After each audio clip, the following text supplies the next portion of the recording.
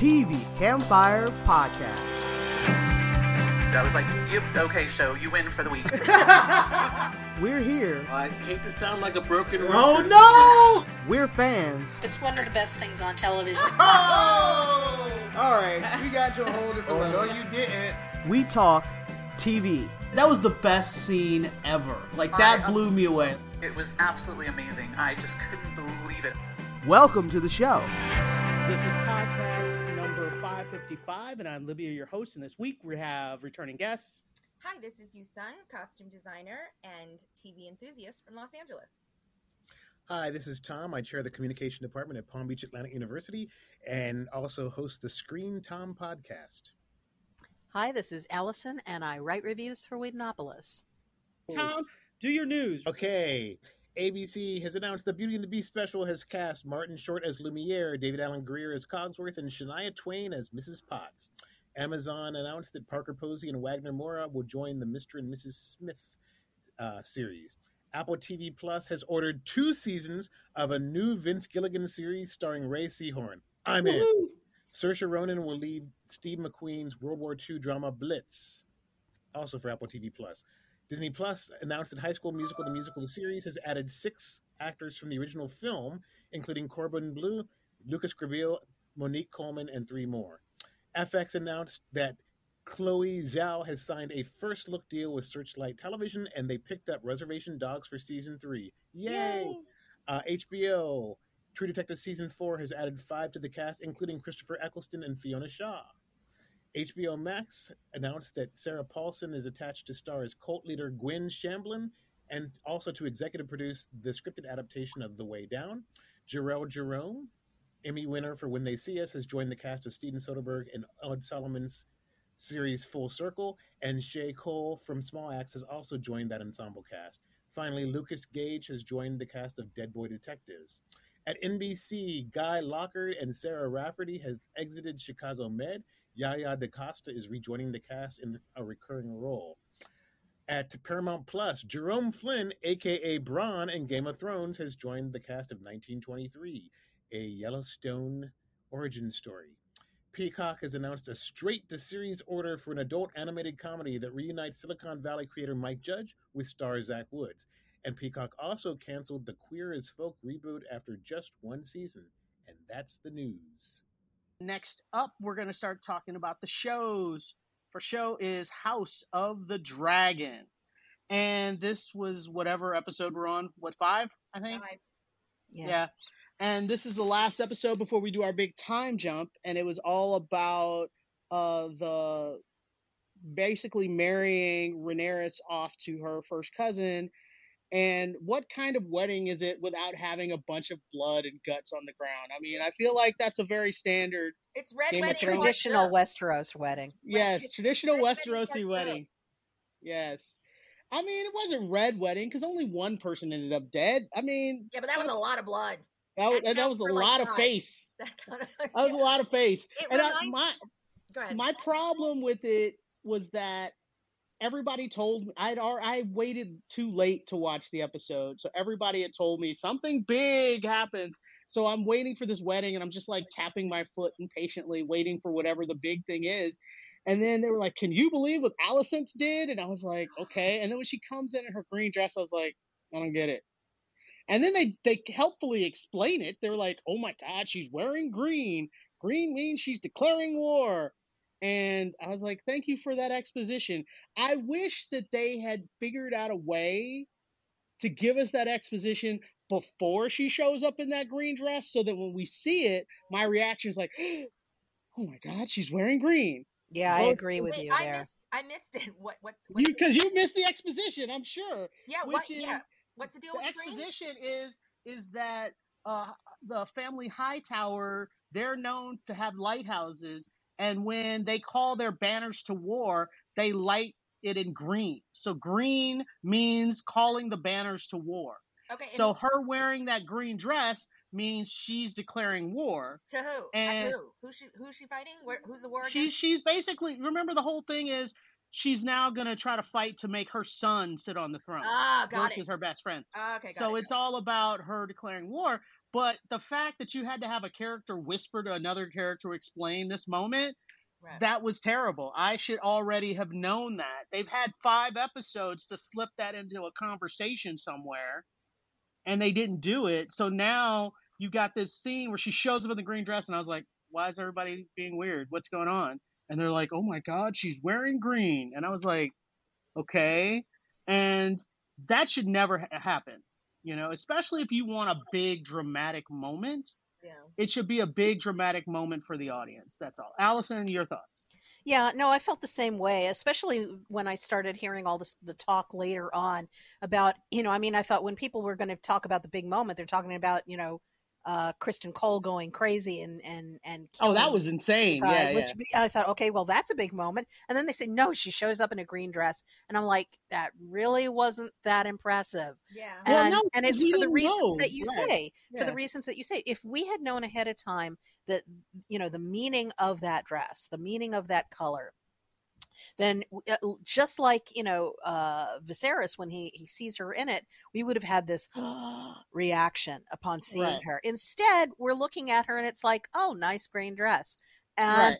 it takes until we hear the little whispered conversation about, that's what they wear when that's the color that they light when they go to war, that we go, so instead of it being a gasp, it's more like just, oh, okay.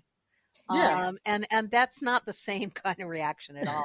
I mean, overall, I really liked the episode. I liked the politicking going on to arrange for the wedding and the arrangement. And we that, forgot the collapse at the end. Yeah, but The king. Oh, yeah, right. well, that happens at the very, very end. That's what I meant. at the But very I end, yeah. really appreciated, the arrangement that Rhaenyra tries to make with her newly betrothed, because neither of them are That's such into an old each other, trope. and they're just going to. Well, but they're, I like the fact that it's just like, okay, well, we'll get married for political reasons, but you live your life, I'll live mine, and it'll be cool, fine. And then we have all the blowback later on because Kristen Cole does not understand these subtleties. And Well, we I also don't think it know. was just the subtlety. I mean, I don't think it Yeah. was the situation. He was goaded. That guy, his Yeah, I lover think was the guy. I all think the like, boyfriend. Yeah, I don't think he was trying to goad him at all. I think what he was trying to do was say, like, hey, we're in this situation. No, as but long as he you keep could've your done mouth No, shut. that, no, we'll I be in a totally. way that wasn't so First of incendiary. all, we don't. Yeah, we don't know what he said, and based on that dude's personality, Yeah. We do know what he totally said. think- We we heard do the know what he said. conversation. We were there. No, he said he- a bunch of stuff. He definitely said a bunch of stuff. We heard the conversation, and it was from. I mean, yes, it was like a kind of elbow nudge thing, but I think from his perspective, because this is an arrangement that he's had and he's known is going to be like this for years, because they're never going to be able to be open about Right. their relationship Right. at all. So from his perspective, it's like he's like, okay, this is what we're gonna do, and as long as we're quiet about it, well, everything will be okay. You'll get I don't think yours, it was I'll that get neutral. mine. I You don't know, think it was yeah, that I I don't don't think- think yeah, he he- was I don't trying to think that goad neutral. him. I think he was goaded by it because he doesn't get what's going on. I mean, and clearly Kristen Cole does not get a lot what's going on by the scene that we get earlier, where he actually confesses what he did. No, but to he's Allison. Also, the fact that he thinks he's that. not dumb. He's not dumb. He like look, if he were Well, you're going to have to prove it to me because that was a really Yeah, he dumb seems move. pretty dumb. No, But I feel like no, his 'cause it was a his thing of passion. It's like you know what I mean? Like to me that whole thing played You can be as I don't passionate think- as you want, but he was stupid. He Well- just he had this ridiculous notion of, I don't know whether it was honor or just anger at being he was being like a rejected or straight whatever dude. it is. He felt- Because no. remember, he did this. He confessed to this after he was rejected by Rhaenyra. When correct. he said, let's run No, off but and get Yeah, married here- because here's- together, and here's- she said because no. He's noble, because he's a noble. But here's guy. the thing. No, he's Here- not noble. He's angry and rejected. No, No, I until would. he got the admitting it, and he was like, I'll take my fate. He believed. Here's the thing that makes me think he's slightly delusional too, Yes. which is I would go with that too. Yeah, the I fact agree. that he proposes to Rhaenyra, talking about let's go run off to whatever, Right, which and is I was- preposterous. which was absolutely preposterous. And the whole reason he did it was not because he's in love with her. the whole reason he did it was because he's like, well, I stained my white cloak for you, and the only way to make my honor okay is to marry you, not because I love you, but Right, it's because that's to proving my point, that fix he's my honor. I was honorable. like, what kind Yes. of first of all, what kind of proposal is that to a woman? Yeah. And it's what like, kind of it's not like- honor is that either when you Yeah, think But about all it? of it's it was honorable all in of his it was own messed head. up. It's his own rationale. Like, here's the thing. Delusional. A crime of passion is But he puts specifically defined as that over. The thing is, he puts all that over Rhaenyra and her well-being, because remember that that they live in a time and place where, you know, she could be executed for that. First of all, she'd be completely rejected as non-desirable because now nobody knows whose baby she's going to produce. And, yeah, if that tea does its job, there will be no baby. So, yeah, Right. but they don't. Yet nobody. You realize if they were confident in that, then they would have just left it as is, and they're clearly not confident about it. So we've got that going on, and the other part is that, I mean, you know, a lesser woman, certainly she could end up being, you know, killed for this very thing, because he women was have like no I said, rights. the whole thing, everything that he did in this entire episode was delusional. Yes, He's not working on a full tank. Okay, I'd like to I'm say not something. saying- I Go haven't ahead. said anything. he's pretty, but he's dumb. Go ahead, Yusin. I Go haven't ahead. said anything. I want to just address everything that everybody's saying, because I'm not saying anything that is. It's like there's no mutual exclusivity. It can be many things. I think it's nuanced. So, like, for me, I'm not disagreeing necessarily with anything that you guys are saying, but I definitely think it's more nuanced. I don't think that the lover meant to goad him. It wasn't like deliberate, but he was so self-satisfied and just like, you know, and just had no sort of like a shame about it or anything. So I agree with that. Yusuf. Yeah, What? I agree with that totally. We agree with you. We're agreeing with you. right. Yes. So, but you guys were saying like, oh, he wasn't goading him. He was. No, I agree. I said he was. Fine. So He was not intentionally goading him. No, but it was still his fault. Like it wasn't innocuous, and he's not absolved of whatever. He was being a jerk. Like, I would use a stronger word. So for me, and I have to disagree. I think that your point, Libya, about, you know, him not even marrying her for love, none of this is rational. We're the viewer, right? But we're watching this dude who is, in his own mind, you know, being honorable, doing the right thing. You know what I mean? Like, we're seeing him commit a crime of passion. That's literally what the definition is. That's how people try to get off of murder. He went nuts, and he was in like a fugue state where he was just like, I'm going nuts. So, like, it's all tropey, personally. So, and then for me, like, the scene where they're walking on the beach, if I see one more, you do your thing, and I'll do mine, gay partner, like, it was like, you know, we're going to be each other's beards, yay! Like, that to me was so boring and predictable. We'd already known that he had a lover, which also is boring and predictable. I don't know how many royal, queen, political, marriagey things, you know, and the king is always gay. How about the woman? How about just mix it up a little bit? How about make the woman gay and the guy be cuckolded and be like, I'm not letting you here's what would be interesting. If he was like, okay, we're not trying to rewrite this story. Yeah, I mean, you're talking about a story that we fine. didn't actually see. But my point is that, to me, the show fails because even though it has redeeming qualities, and yes, the politicking and the acting, like, it's not a terrible show, but I do not think it is bringing anything new to the table at all. Like, it's tropey, and then it doesn't even add to sort of the lore of Game of Thrones. And listen, I'm one of those people that is very fair, that if you do a sequel or a prequel or whatever, you also need to be able to stand on your own merits. So if you've never seen Game of Thrones, you need to be able to prove to a new viewer that this is worth watching. So I don't think it succeeds on any of those levels. I do not think the show is terrible. I will continue watching it, but I am not really impressed. I think it's kind of lazy writing. Well, I would agree with you on that. I mean, if I had never seen Game of Thrones, I would think this is a perfectly serviceable show. When I compare it in my mind to like first season Game of Thrones, yes, it's not nearly as compelling. All right, well, let's move on.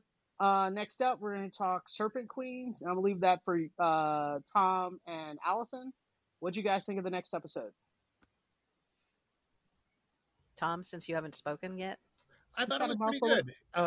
I thought it was interesting that we open with the queen making our servant girl, whom she had kind of disciplined in the previous episode, her personal, her personal lady in waiting. And then she basically says, "I don't, you reprimanded me and I did nothing wrong." And she's like, Did I now?" Because she had stolen an orange from her. So it's interesting that they've kind of entered in a little truce, and the servant girl was set up to serve a pile of poop to the queen. So the queen's like, one of your coworkers doesn't like you very much. Shall we figure out who it is and get them back? And then meanwhile, you get the backstory. I'm still not sold on the structure of the show, but Samantha Morton's always good. And I love her. She's great. The backstory is compelling too. And the woman who plays the young version of her is quite good at. I've never seen her before. No, I haven't either, and she is excellent. What I loved about it, the thing is, she did say that, oh yeah, I was unfairly treated, and Samantha Morton, gives that little sly aside. But the fact is, it was the fact that she stole that orange that endeared her to her, because she saw herself in her, and she saw that opportunism, and that's why she singled her out.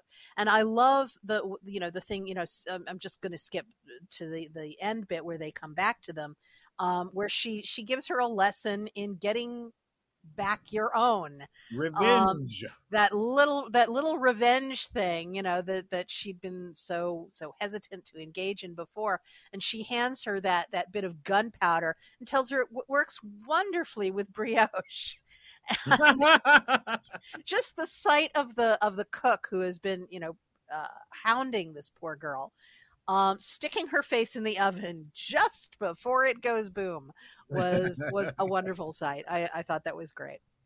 So all of that was great. But the main story itself, seeing what the younger version of her is going through, trying desperately to stay in the court even though her husband has no interest in her, and then the worst happens and her uncle the Pope dies before he's finished. I was surprised they got rid of Charles Dance so early. Well, I guess, there's only so much you can do with the character. They had so much money in the budget.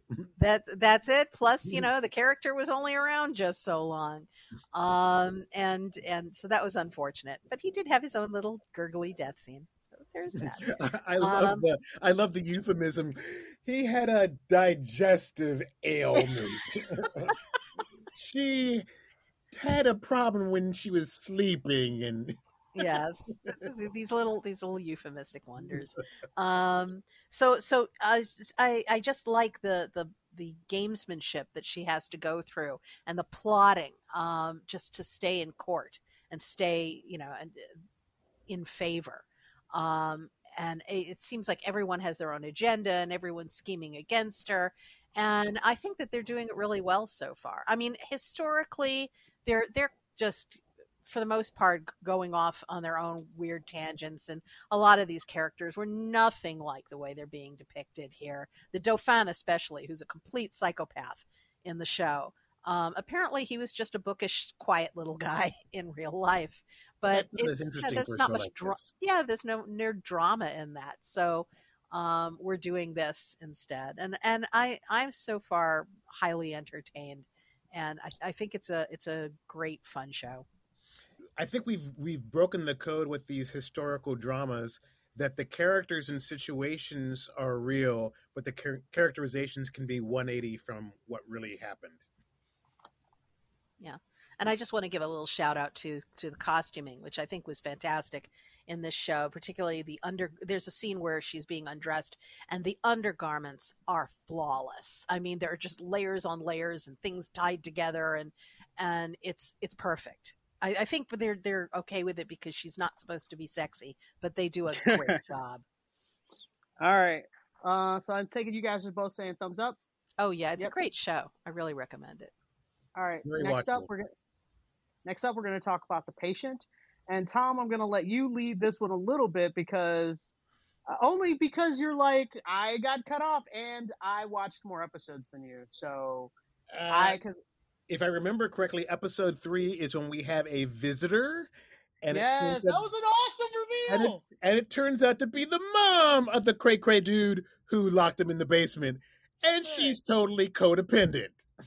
I don't want to do anything to get my son in trouble. Can't you just help him? It's like, woman, you're an accomplice. I know. It's like he's a serial killer. He's murdered.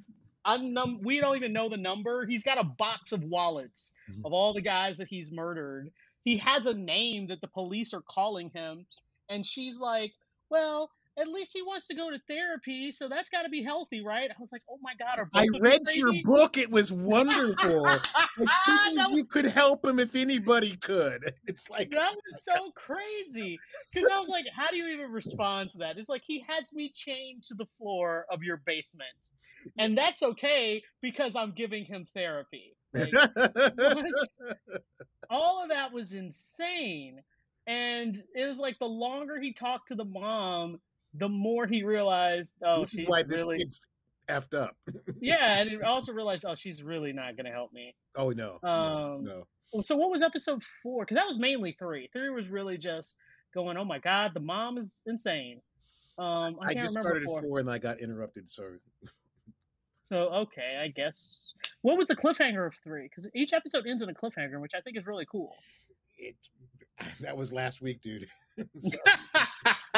I've been immersed in student filmmaking. All right, fine. We'll just say we did episode 3 of The Patient and leave it at that. But I will just say that one other thing I've noticed about the show is they're also doing really, I don't know if I love or hate the flashbacks they're doing with Steve Carell with his family and his son, like the relationship between, because we find out that his wife has died of cancer, and we're having all these flashbacks showing her the relationship he has with his daughter, and the son becomes super more like, they're all Jews, but like the son becomes, I forgot, not just agnostic, he becomes something Hasidic, I think I want to say.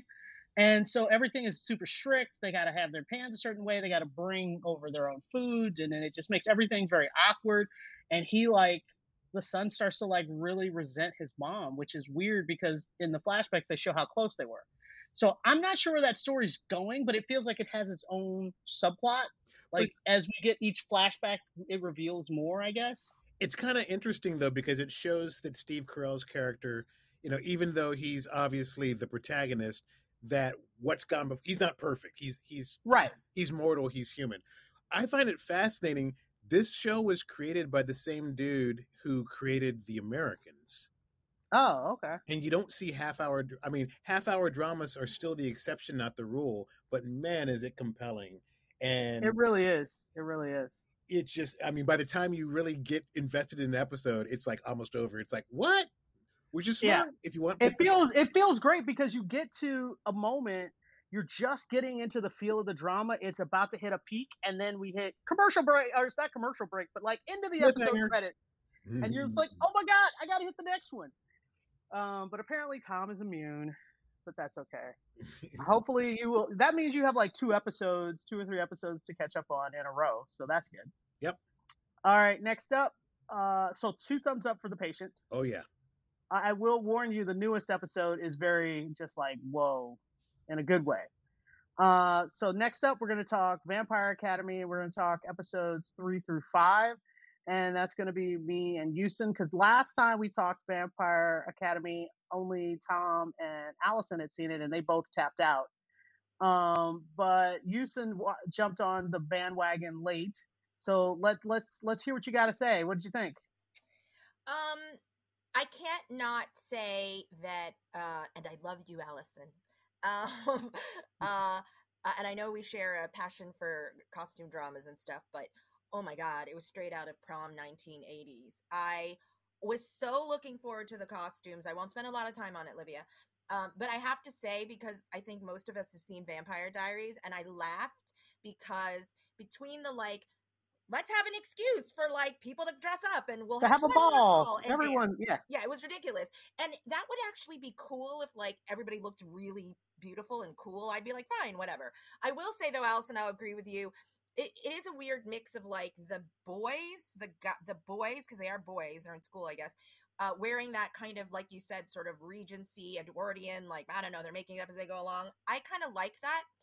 And then juxtaposed with the Dompier and their like military wear and stuff. So that was cool. Anyway, that being said, I will pair it by saying that maybe because my expectations were so low that when I watched the first 2 or 3 episodes, I thought, I mean, it's not straight up garbage. And I 100%, I mean, I don't know if that's a resounding, support. That does not sound like a resounding remark, but go ahead. But so, and honestly, maybe that's truly because, and then also you guys were like, oh, I'm so confused and, this and that. And I was like, there's like nothing that would be confusing to me. That being said, it was not a great show. And Allison, I almost thought to myself also at 4, I was like, this show really, something needs to change, or this is just, it's nothing. And then, like I have been saying for 4, 5, 6, 7, 10 years, it's my Buffy rule. Give it 6. And it usually doesn't mean it doesn't mean that it changes at 6. It usually starts to change around 4 or 5. And then by 6, you're like, okay, I'm in. So 5 is the one that sort of has to really change your mind. And so much happened. So little happened. And there was a lot of exposition. But at 5, so many things pay off. So many things are revealed. There is so much action. I don't know for the sake of who, I will prevent spoilers. I don't know if Allison or Tom, it doesn't seem like you will get back on the bandwagon, but there were character deaths, and I thought it was very moving. And I'll let Libya, me, I'll let Libya say some more things, but here are the things I want to say that worked. For a show like this, there are different components that have to work. And Libby and I really, really talked about this. I know you guys were saying, like, they're vampires. When are they going to vampire? You know what I mean? And, like, since when did vampires have magic? To me, it's a fantasy show. So we've seen the lore of the vampire in every aspect that we could possibly imagine. So for me, even though it isn't very super vampire-y, I'm open to the idea of being like, well, at least it's different. You know what I mean? And they do sort of, come back around and mesh it a little bit better and then continue to because of the Strigoi. Is that what it's called? Strigoi? Strigoi. Yes, yeah, Strigoi. So, and that's even a vampire kind of lore cliche thing where there's like the more animalistic feral vampires versus the like more conscious ones. But they go into that even and they've left a lot of breadcrumbs. And so for me, the show doesn't die on the, like, we're not a vampire enough show sword. Like, I'm okay with it as long as they, like, give me interesting things to watch. And then the last thing I will say is, I mean, come on, it's a Julie Plec show. It's a YA show. You're going to want ships. They give you so many to choose from. And they're all pretty good. And there's a love triangle. Yawn, you know what I mean? But like, I like the love triangle. I think the issue with a good love triangle is you kind of really are evenly split between her choices as she is. So it's not a good love triangle. Well, I'm just curious, which love triangle are we talking about? Oh, never mind. I know which one you're talking about. It's the whole my favorite character, and she's got the guy that's in her class who's super pretty. The best and then friend. She's got the instructor guy who's kind of hot. Like and they're both good people. Yes. Yeah, and this is the one of the times where they actually make the triangle like. And then when he gave the speech where the young guy comes in and he's like, "I know you're going on this tour, and I'll wait for you." Yes. And I was like, is the other dude in the closet? Like, because the scene before, the other guy had just given her a speech about, "I don't know how I feel about you," so. And then they hear a noise, and they both turn around, and it's the other dude. And I was like, where'd the other dude go?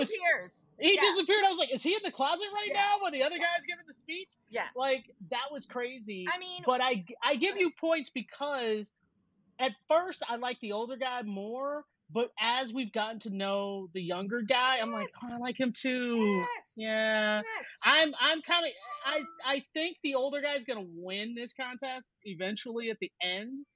But I mean, the hot guy always wins. But I would like Ducky to win. I would like Ducky to win for once. I would like the second. He's sweet, especially that speech where he's like, "I'll wait for you," and I was like, "Oh." And he's hot too in his own cute little. He way. is hot. He is hot too. No. So I mean, I feel like she's not gonna lose. Like, she's not losing either way. She's fine. Yeah. I feel bad for the lead chick because her two choices. Well, I like the guy that she likes, but she can't be with him. Oh. And the other guy she has to marry is a complete douchebag. I want to talk about this because I think it's very important. We have talked about it over time and this and that, and this is a huge issue, especially What's a huge because issue? of the forefront, because moving the forefront of allowing Asian men to be like not only Hot? just the lead, but like sexually, attractive. Yeah. You know what I mean? That is very new. You know what I mean? And it is, it's really refreshing. They're not the side. And he's super cute. He's super cute. You know what? Listen, I'm Asian. I'm not super into Asian guys, but I can be very objective, and I think he's attractive. And more importantly, this is way more important because as a viewer, everyone has different tastes. I Right. want to believe that they like each other. You know what I mean? Yes. I want to believe Yeah. that they have chemistry, and I buy it. So for me, Yeah. it's not awkward to watch. And again, this is like, oh, I have a dog in the fight because I'm Asian. I don't. I mean, I'm not super like, Asian men are so hot. Why does nobody ever see that? But I think in terms of society and media and representation, I think it's long overdue. And I like that he doesn't know Kung Fu. I mean, do you know what I mean? Like, the only hot Asian guy. I was going to say, everybody else on that show knows Kung Fu except for him. Right. So like, Yeah. I mean, he's smart. Well, and on the stereotype, but and yes, he has like fire powers, which is cool, but I think they're doing a really nice job of balancing, Oh, we forgot to mention they're forming a Scooby Gang too. Yeah, I'm a little less happy about that because I like my Scooby Gang. It's too tropey. And like we've seen it 100 times. We just finished with Legacy. You got it. It started with Buffy. I know, but I think it's because I didn't expect it. I did. So when it actually happened, it starts to happen in episode 5. I was like, oh wait, we have a gang. I was like, oh, we have a team now. I'd rather have two female leads, just like the Nevers. Do you know what I mean? They didn't Scooby Gang it. Do you know what I mean? Like they don't need a gang. They still had support. They had a support team. Is fine. The two besties are still going to be the two besties. Of course. Like that's not going to change. Yes. No. So anyway. I was, especially episode 5, I was like, okay, yeah, you guys got me. I kind of liked it before. I want to say to podcast listeners, if you're curious enough to start it, hang in there, right? I would be surprised if you didn't get at least change your opinion a little bit to 5. So if you're even remotely interested in the show, be prepared to be patient and then wait till 5. And if 5 doesn't catch you, jump off the ship.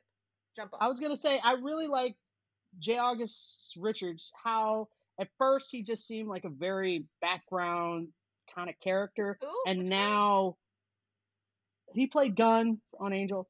So now he starts off like kind of background, and now his character has kind of really come to the front. Oh and my so gosh, like that was a great reveal where he like powers in and is like red. Yeah, that was great. I was like, dang, he's like boss. He like, oh, let's talk about this representation. There's lesbians, there's 2 black gay men, there's like a ginger and a blonde. There's like, I mean, they went nuts. And I love it because it also didn't feel like super forced woke. It just seemed very like it's kind of the ideal. You just want it to not be an issue. You don't want it to be just this is how the world works. I mean, it's a little easier to get away with because it's a fantasy world. The show isn't popular enough and doesn't have a built-in fan base to make go nuts about it. You know what I mean? Because it's just the really the really awful fanboys that make a fuss. So for me though, kudos, because I think not only did they do it, but they did it really well and the way we want, which is it's not an issue. So I like it. All right. Well, let's move on. Both of us liked it. So we're giving it a thumbs up. All right. Next up, we're going to talk She-Hulk. And this episode was, yes, we're doing a self-enclosed wedding episode. Just Jen, attorney at law. I know. And she looks at the screen and she says it. And I was like, okay.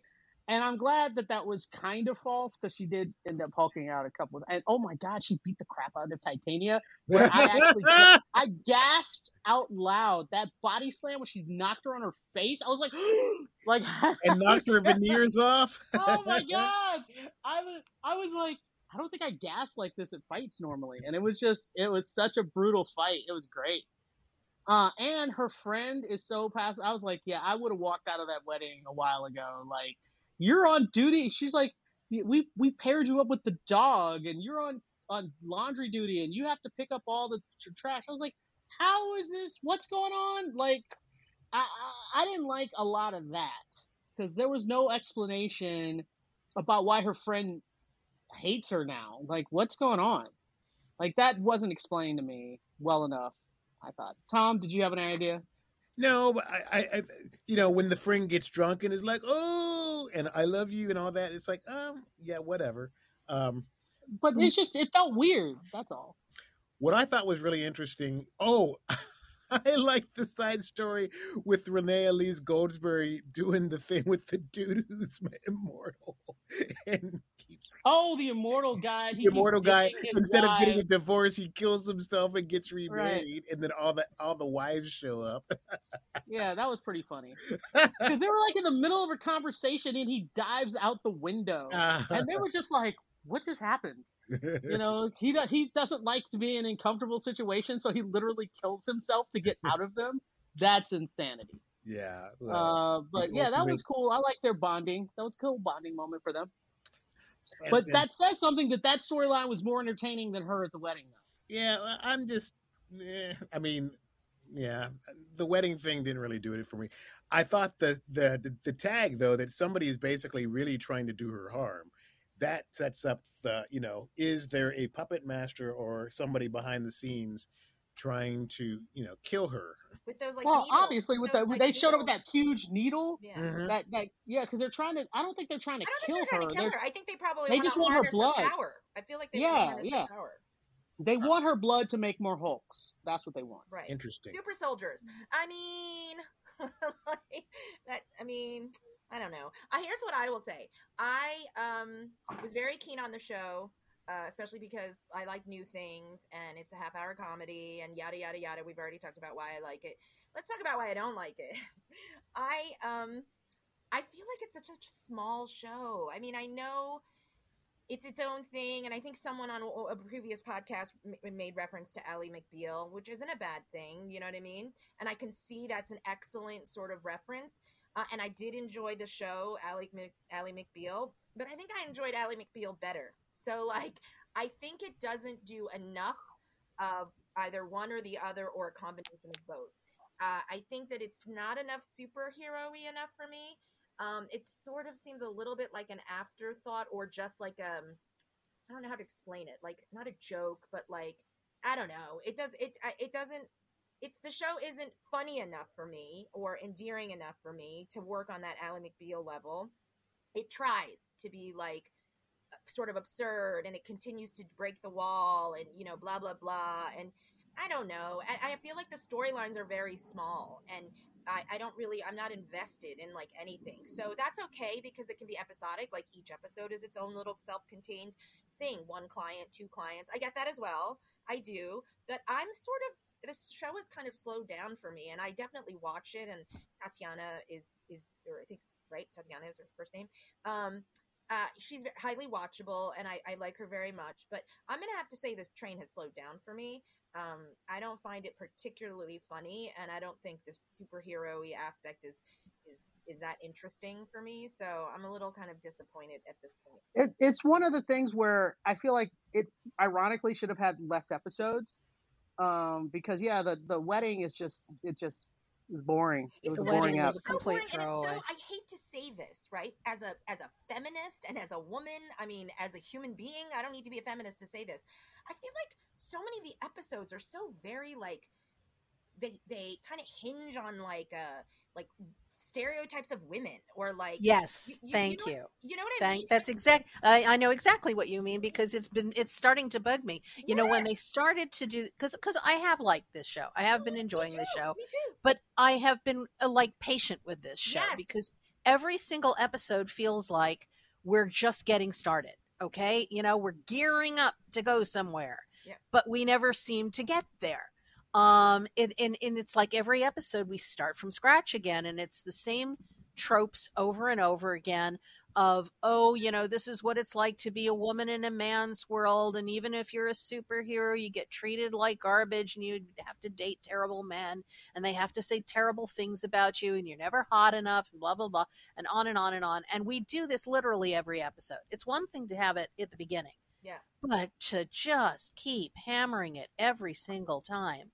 And then the wedding episode just seemed pointless to me. I really, I liked like you said, the whole law thing that was going on with Renee Denise Goldsberry. That all That was great. That was Very kind of Yeah, that funny, was and great. That was I funny. really enjoyed that. But She-Hulk should have been a part of that. Yes, It I was shouldn't have thinking been the a same side thing. story. Instead, we're at this wedding of a character we've never heard of before and really don't care about. She And it's shows up. misogynistic. It's a little misogynistic. The bride's I feel like, are there any actual women on the writing staff? Yeah. Because it seems like a bunch of guys got together and said, oh, these are things that are important to women, Yeah. and tried to write about it. Yeah. And it just doesn't feel like that. I mean, and everything about the wedding too was so off. It's like she gets an invitation from a high school friend of hers, so you presume they've been friends. She's Right. friends with her as Jan, and instead she shows up to someone else's wedding as she, That's the Hulk. and it's Right. like saying, look at me, look at me. So her friend was right to be angry Correct. about that. Correct. But then, we from that moment we switched to later, where suddenly we're supposed to be sympathizing with Jen because her friend is now a terrible person and doing all sorts of ridiculously over the top, awful things to her. And then that switches at the very end after she beats up Titania. Titania. And how does she do it? By knocking out her veneers, because women are vain. So even super villains with superpowers are going to stop if their veneers get knocked out.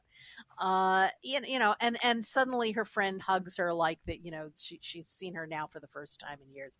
It was just badly bizarre. written. It was bizarre. It was badly written. It It was played like a sloppy. terrible romantic comedy. You know what I mean? Like there's a ton of brides movies out there, and whatever. It was just tropey and uninventive. And I All right, wait. I I don't want to I don't want to beat that dead horse anymore. Fair. So let's move on. Next up, we're going to talk about Resident Alien, and this episode was probably the most fun I've had watching this show in a while. Mainly because he got to be an alien for a lot of the episode. He got to wreck shop. There was a lot of action, and there was a lot of stuff discovered. There were a lot of feelings. And actually, there were feelings, but also the plot finally moved forward. I will say they tricked me, and I thought that the mayor was going to end up being that the son. alien I hunter thought so son. too. Yeah, And I was too. like that. And then when you get to the end, I was like, oh, that was a good red herring. You guys had me fooled. Yep. You guys had me fooled. So that was pretty good. So I liked pretty much all the storylines in this episode, which rarely happens. I didn't even fast forward. I was like, oh my God, I watched this whole episode without fast forwarding anything. Because usually it's the best friends or the mayor or whatever storyline that I'm just like, snooze. But this one, everybody's storyline seemed to be somewhat connected a little bit, not everything, but everything was moving forward in this one. And so I really like that they invaded the alien bunker and they released all those prisoners who were obviously not aliens. And I just really liked Harry just getting a chance to just bond with his spawn. You were my spawn. All of it was great. All right, Allison, you go next. Well, I think I like the show overall better than you do. Yes, they have these plot lines, these B plots that I really want to fast forward through because they're boring. But I do. The overall, I've still yet to do that. I just kind of sit there and snooze. But the basic storyline, the thrust of it, with Harry and all the rest, that is interesting. And like you said, this episode really, they finally went all in with that, and that was the whole episode all the way through. And I think it was stronger for it. We had a lot less of the side things. And I will say, though, that I wasn't that thrilled to find out that the mayor was not the son, because I thought that, well, they just lost the opportunity to make him interesting. I know. He still remains an uninteresting I had character. that exact same thought. I was like, Yeah, they could have made him interesting. Yeah, it's all because he has an anxiety that people in town don't like him. I was like, are you kidding me? Like, okay. So really? Yeah. So anyway, so we're still left with a boring mayor, but other than that, I'm really keen on seeing where they go from this. They, the baby is now obviously going to be their Grogu. I have the feeling. Oh, he's so cute. He Such is a cute cute. little baby. Cute. Yes, Very sweet. What is it with So us we're- and like baby alien, baby like creatures? I mean, little latex inherent. babies. Yeah. So, and in any case, very endearing, very cute. I thought the whole thing when they did the montage to turn on your heart light was hilarious. Oh my god, that was so funny. I that was just perfect, dead perfect. Yeah. But yeah, it was a great episode, and I think next week is the finale for this season. So I'm jazzed to see where they go with this, what they do. Here are my 2 cents. I am always just wonderfully surprised. I shouldn't be at this point, and none of us are. But for me, the one-liners, and not just from Alan Tudyk. I mean, yes, he is a gold mine. He's the champion of that. Yeah, he's a gold mine. But I mean, the throwaway line of when the sheriff came in and he goes, I actually rewound it because I was like, wait, did he just say what I think he said? Oh, about the dude's wife? And he goes, yeah, I don't want to hear about that Etch-a-Sketch nipple play stuff. And I was like, what? And I like the mayor was like, I don't want you to say that either. No, but I mean, the line was so hilarious. And I was like, he did not just say Etch-a-Sketch, right? And then I mean, nipple play I heard, but I was like, wait, what?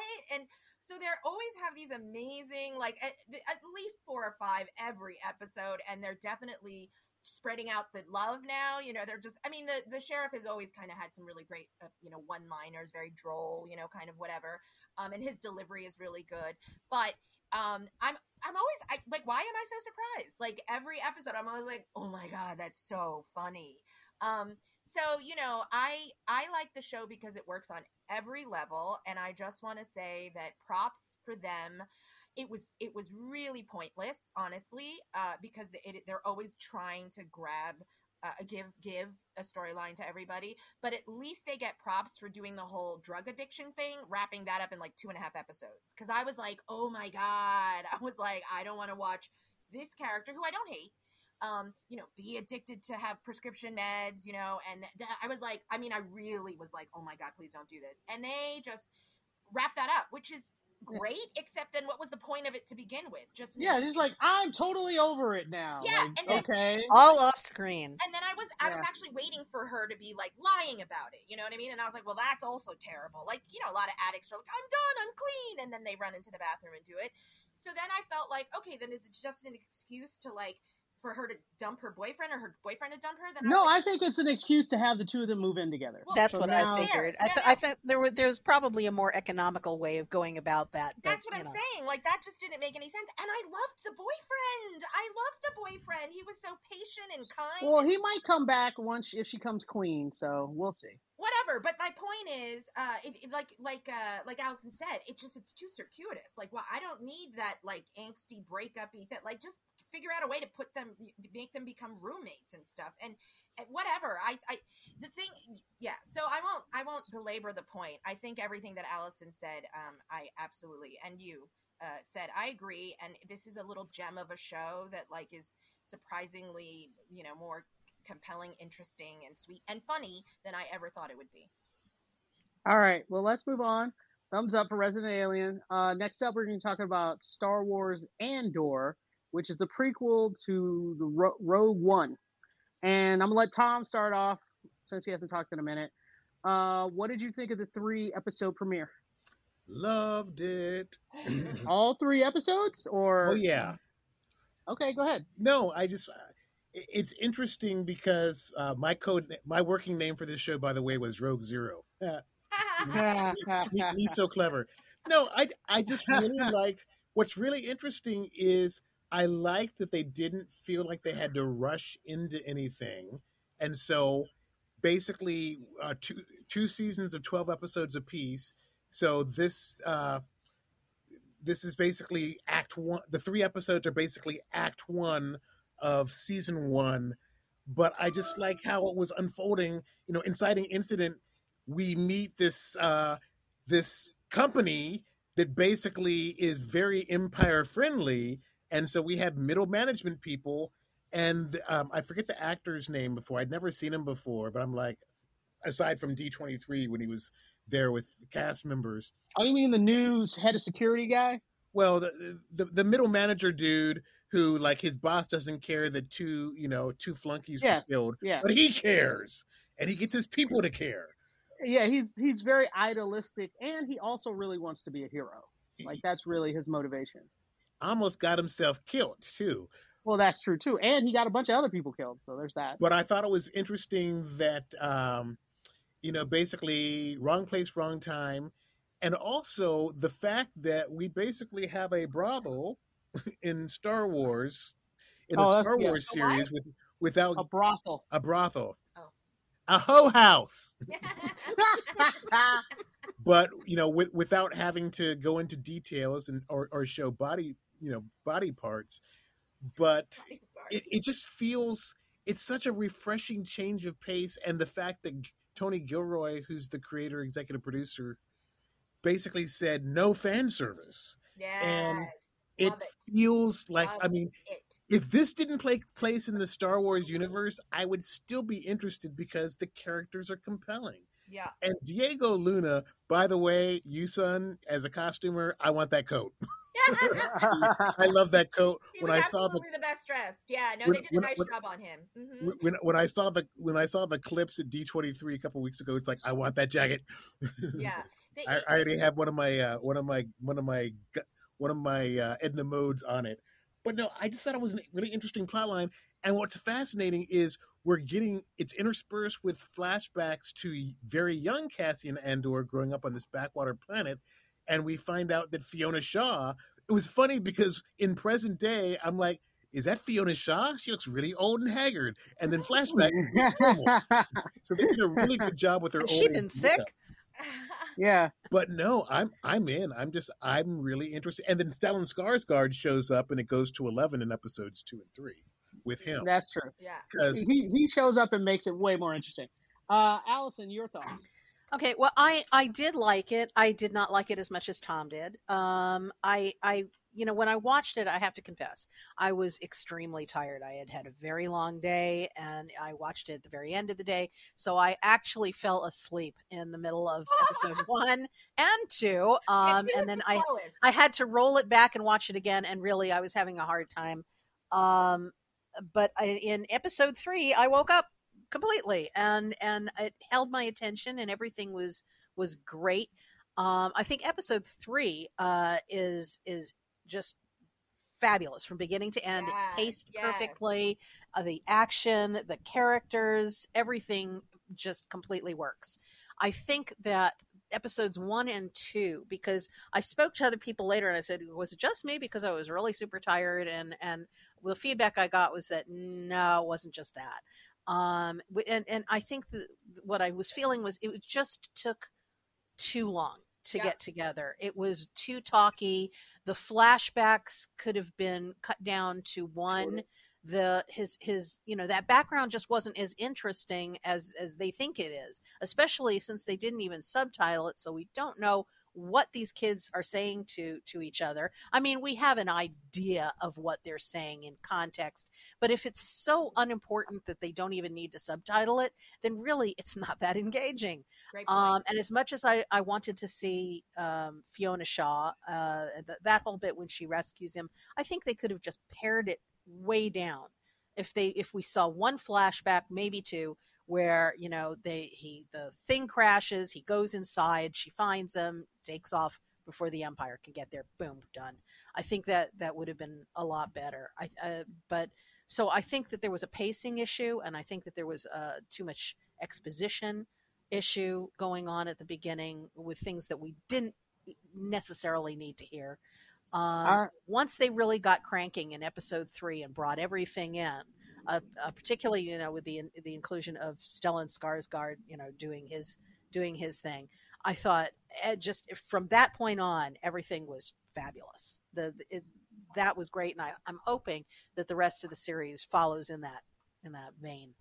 I feel like, Allison. Sorry. Sorry, I meant Houston. Sorry. Oh. I was looking right at you. Okay. I feel like it works out perfectly that I'm speaking last because I am right in the middle. I thoroughly enjoyed it. I was a big fan of Rogue One.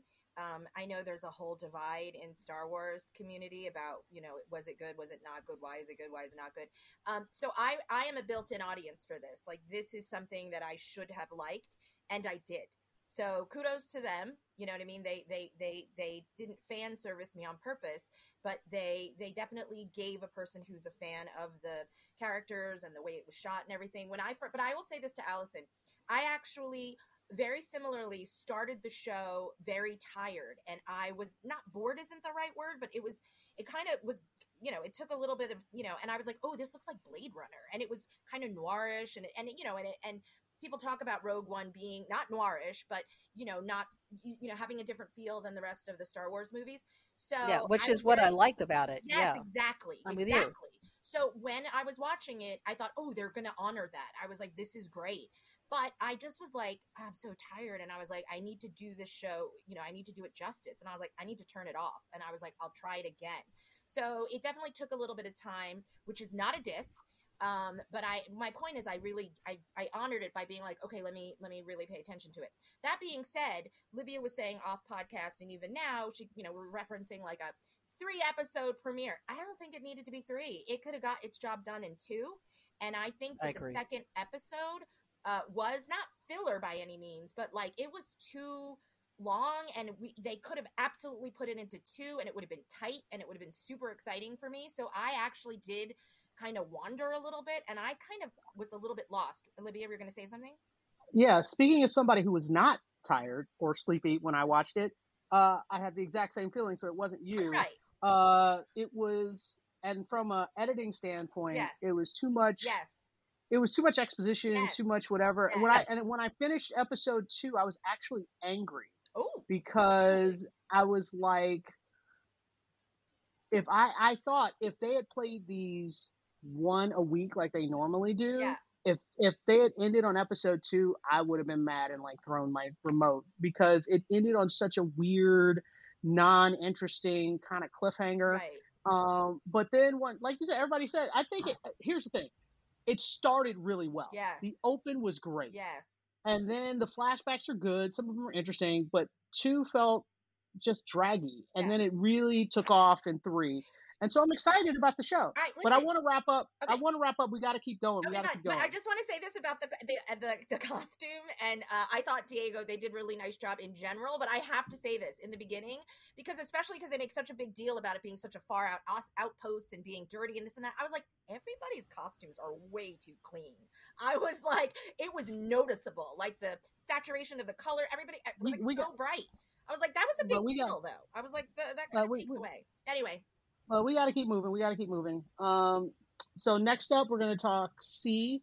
And this is not the finale, but we're getting close. It was the House of Enlightenment. And it was basically, the thing about this episode that was completely predictable from frame 1 was you've got all the main good guys are locked into House of Enlightenment, and all the bad guys surrounding it.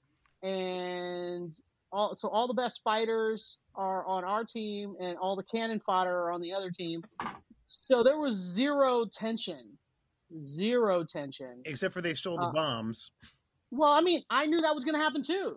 Like the whole premise of, oh my God, the troops are coming. Let's lock ourselves in the school and not go take care of the bombs, which were obviously not in the school. The entire objective of them when they got there was to free the kids, which they did in the first 5 minutes, and then destroy the bombs, which they didn't do. Instead, they went and hid inside the school. So I just was like, why are you hiding in the school if the bombs are over there? What are you guys doing? Because the guys can't see them, so they have time to figure out a way to jury rig and destroy the bombs. Did they do any of those things? No. Nope. So I was very much like, they did everything by the numbers. It was some really good action scenes, and watching them gut and take swords to the mouth and do all kinds of crazy, gross stuff like that. Like, yeah, that's the expected level of violence from the show, and it was good fight scenes, but I felt everything was. And then when the bad guy's at the door and he's like, who am I negotiating with? Why would Baba Boss or the other guy admit that they're in the building? That takes away the surprise. Why would you do that? That was dumb. Anyway. This episode was better than some of the other ones. but I'm still not. I'm so glad this is the last season. Just like finish it so I can be done.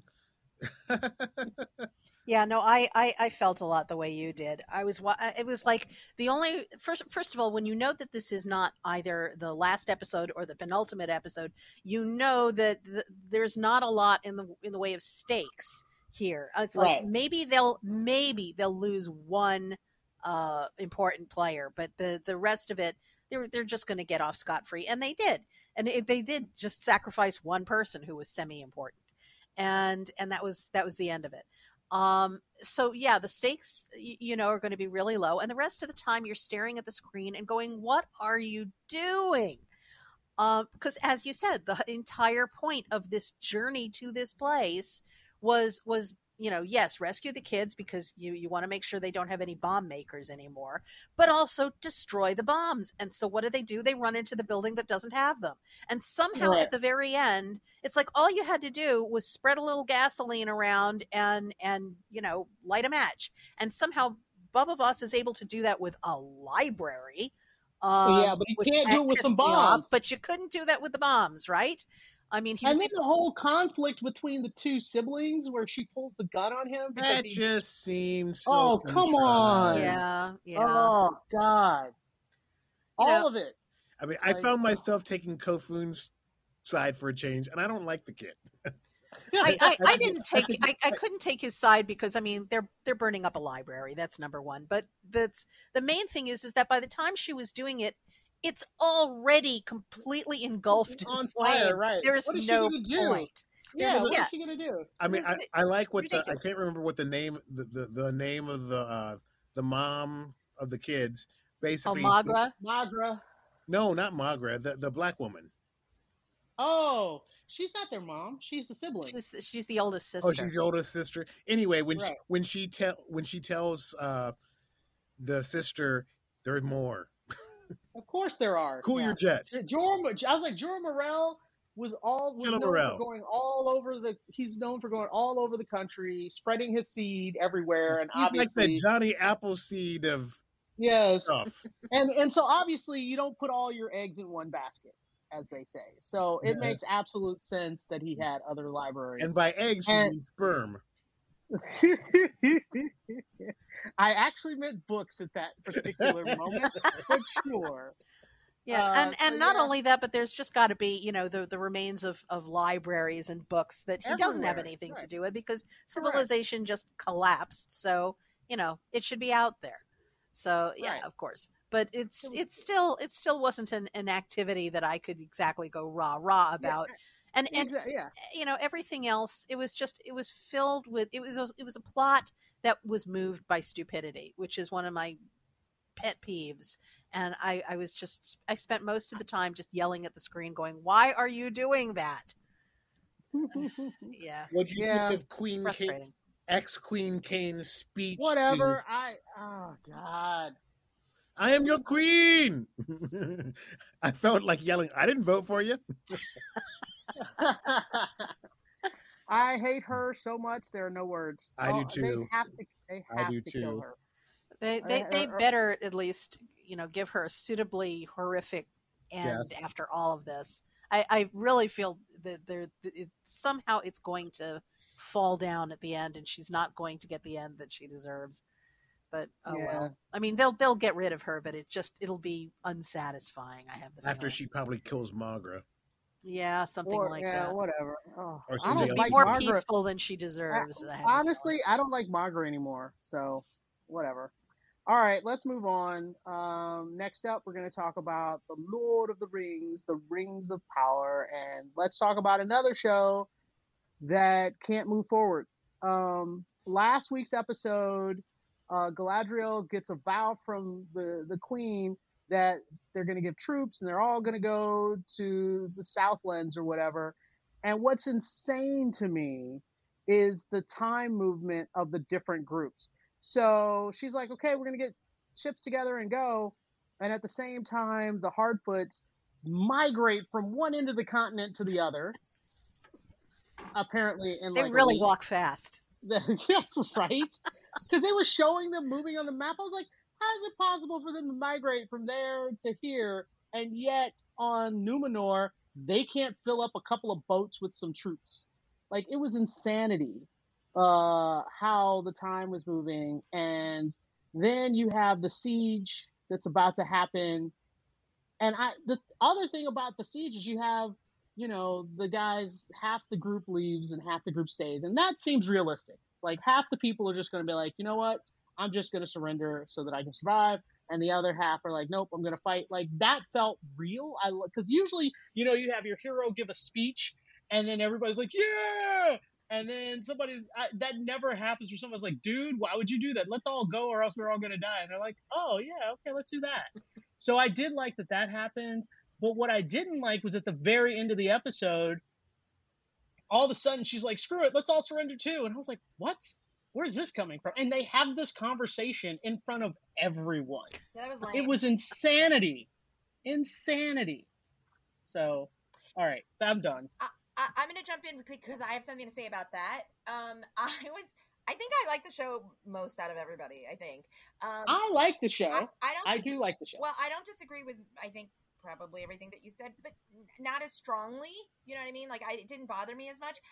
Listen, I'm like a tiny baby with like a shiny set of keys. You know what I mean? Like, just jangle them in front of me, and like I'm just like the pretty landscaping and the beautiful cinematography and the lighting and the score and the letterbox. It's so pretty. And there was that scene where the ships were, leaving the port, and it totally reminded me of one of the like 57 endings of Lord of the Rings, where they're like heading off to Valinor or wherever they were, right? Into the west.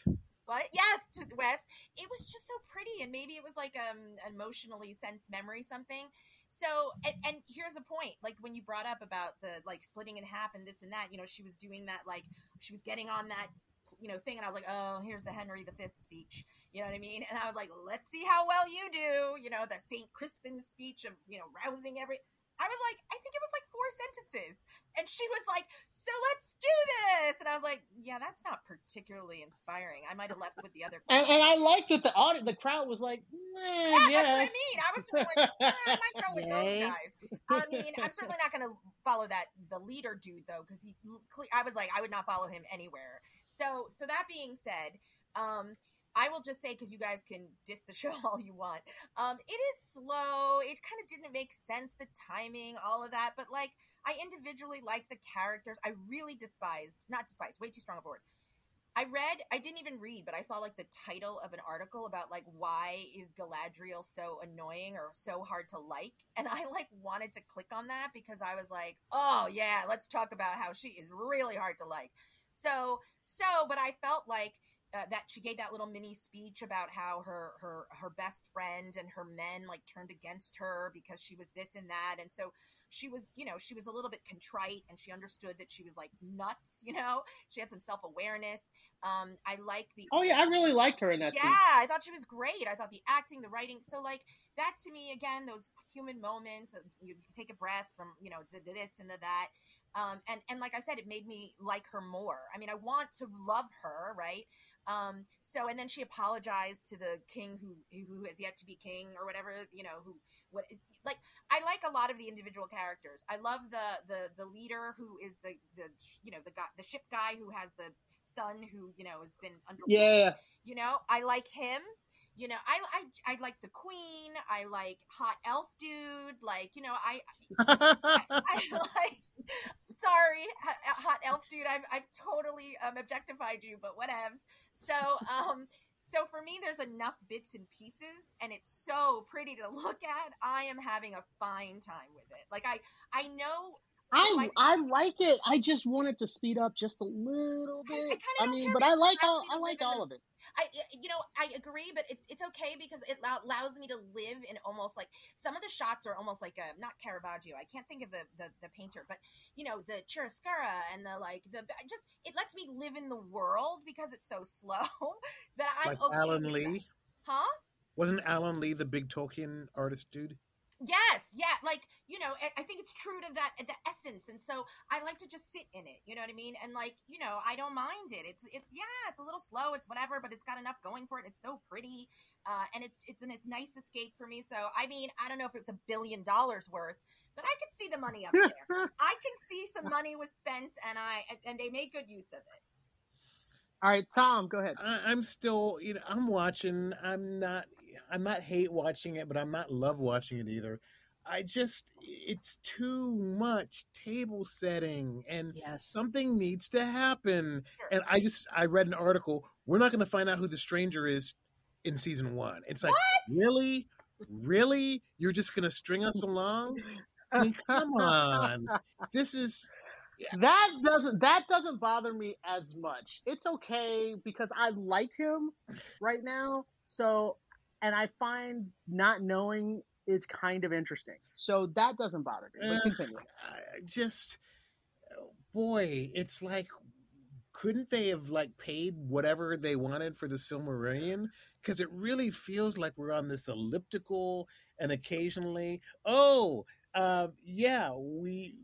we moved ahead an inch on the floor mat. But other than that, I'm just like, whatever. Yeah. All right, Allison. The music's good. Yeah, the music's very good. Well, I mean, it's beautiful to look at, beautiful to listen to, but I think, you know, I mentioned last week that I think the problem is structural. We've got a situation where we have all these disparate people. They're separated from each other. They're not interacting with the other groups. And it just drags on and on and on and on and on and on and on. And we should have just, you know, gotten these people together, you know, then separate them and have them do their own things. Fine. But we have to see them as a group and a unit and working toward a goal. Yeah, I was going to say they have to have a goal that they're working towards. Yeah. And so far, you know, they don't even know they're working toward this, toward a goal. The only one who seems to have any sense of anything really is Galadriel. And she's being portrayed as so fanatical and single-minded that she is really hard to relate to or care about. I think that really one speech. Like her, though. I wanted to like her in the beginning, and I kind of did. But I think the more they just keep hammering away on this fanatical, single-minded aspect of her character, that's why that one speech was so important, where she says, yes, everyone turned against me. That sense of self-awareness that, maybe, you know, everything I'm doing isn't so great, because that's the thing. You can't relate to someone who doesn't have any doubts. And she needs that. She needs to be able to second guess herself. She needs to be able to, I mean, she may not be a human character, but she needs to express human qualities that we can relate to for her to be somebody that we really deeply care about. So even though I liked her in the beginning, I've found myself increasingly caring less and less, because it has been portrayed as this fanatic. And I really want to see something else from her. But then, you know, it's the same thing with the show as a whole. I want to see movement. I want to see, you know, them moving toward the story. I want to see something that indicates these characters are moving together, you know, that they're coming together in some way. And so far I'm not getting this. And it's just, I feel this sense of spinning wheels. And even though I loved seeing it in the theater, those first 2 episodes, my enjoyment has gone down little bit by little bit with every episode since. And I still am watching it. There's still things to like about it. I think that this episode was better than the last week's episode, though. It was pretty much the same for me. But I just, they need. I like the Flood Dream last week better. You like the what? Yes, the Flood was great. The Flood Dream was good. Oh yeah. But something happened, even if it was only in a dream. Yeah. Wow. It's sort of like a sneak preview of what's going to happen to Numenor. But yeah, the rest of it, it's just, I just feel abandoned. Like they don't know how to move forward. They just know that they've got a certain number of episodes they've got to fill. How many are there going to be? How many are there going to be? 8. There will be 8 for season 1. And we're Haven't on spent $1 5? billion yet? Yeah. Keep them cranking. All right, let's wrap that up. If you have any questions or comments, you can send them to campfire@gmail.com, follow on Twitter, on Facebook, listen to us on radio.com, Krypton Radio, Enopolis, and iTunes. And we'll talk to you guys next week. Bye-bye. Bye. Bye.